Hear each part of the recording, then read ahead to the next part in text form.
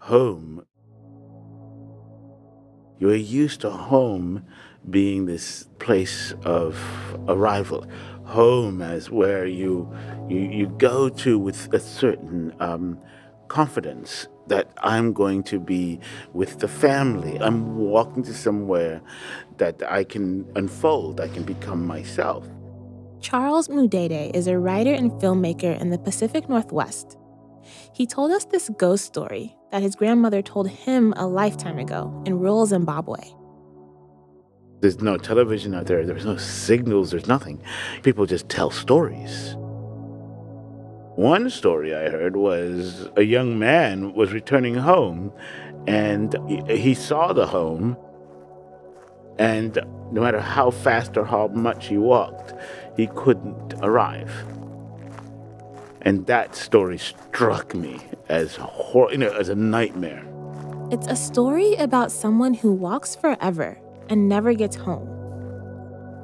It reminded us of all the Black men and women who died in some in-between place, never getting to where they were trying to go. Stop. I have a right to stop you because you're being suspicious. The Colorado Governor's Office says it is now examining the 2019 death of Elijah McClain, a 23-year-old Black. Relax. I'm going home. Relax, or I'm going to have to change this situation. You could see the warmth of the house. You could see the smoke coming out of the chimney miles and miles away. You could see a place that was ready to receive you. I was just going home. But you couldn't get there. Trayvon Martin was just 17 years old when he was confronted by George Zimmerman, a neighborhood watch volunteer, as the teenager, wearing a hoodie, walked home from a store. That horrifying feeling of not being able to go where you want to go. That was what struck me, was this notion that, you could never, ever arrive at the place you are most yourself. This ghost story reminded us of one case in particular that happened right here in our hometown, Tacoma, Washington, just a couple years ago. March 3, 2020. Henry 317. I'm not 6 dangerous. Stop! Oh my God, stop hitting him! Manny Ellis died right here on this corner during a confrontation. Just arrest him! Ellis was walking home after getting a snack when he encountered the police. Hurry traffic, Henry 31796 in Ainsworth, Keith area, open 20.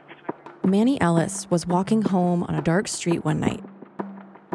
He never got there. It's unclear why officers got into the confrontation with Ellis, who was walking after a trip to the convenience store. There are some disturbing echoes between this case as well as the George Floyd case in Minneapolis. Look, George Floyd, all over everywhere. Breonna Taylor on Oprah. My son is right here. My colleagues and I have watched everything that happened after that moment unfold over the past 2 years. Oh my God, that looks so scary. I couldn't breathe. Even when I talk about it, I was like, okay, breathe, Monet.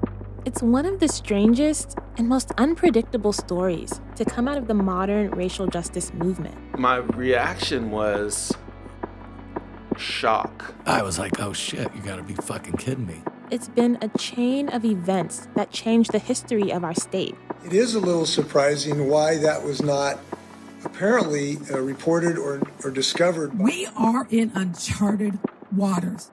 But this story doesn't start with a video or a protest. It starts with a little sister and her feeling something was wrong. I need to get down to the bottom of this. I need to figure out what the fuck happened to my brother. She wanted to know how Manny died, but her investigation did a lot more. It exposed how power works. This is reference case number 20063.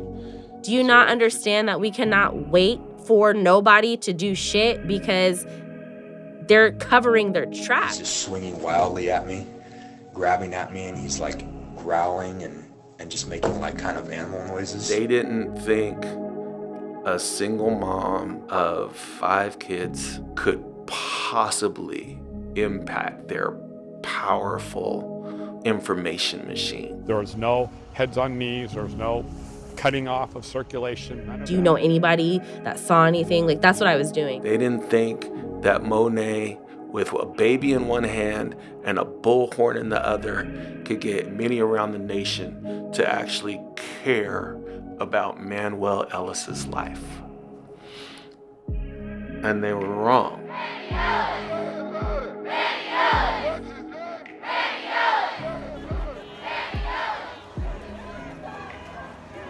Manny's story straddles this dividing line in history. He died just months before George Floyd was killed. But people only seem to notice afterward. Manny's story shows us what happens when two worlds collide. The old pre-George Floyd world fighting to stay alive, and this new world struggling to be born. We want to know what Manny's death means and what his life meant. People pay a dignity tax by virtue of where they're born. He represents a whole generation of Black men. Manuel was an anointed child. When I was pregnant with him, the Lord filled me with his presence. My brother had a future. He was a musician. He was one of my best friends. We went through a lot of pain growing up and in life. So, we were pretty strong. But then for him to have to die in pain. He never arrives. He's the ghost, trapped in that space between the store and his house. I want him to know that he was important. I think they thought he wasn't important. Walking home, that's what he was doing. From KNKX Public Radio and the Seattle Times, this is The Walk Home. Subscribe to this feed to get the episodes as soon as they come out. The first episode drops on September 7th.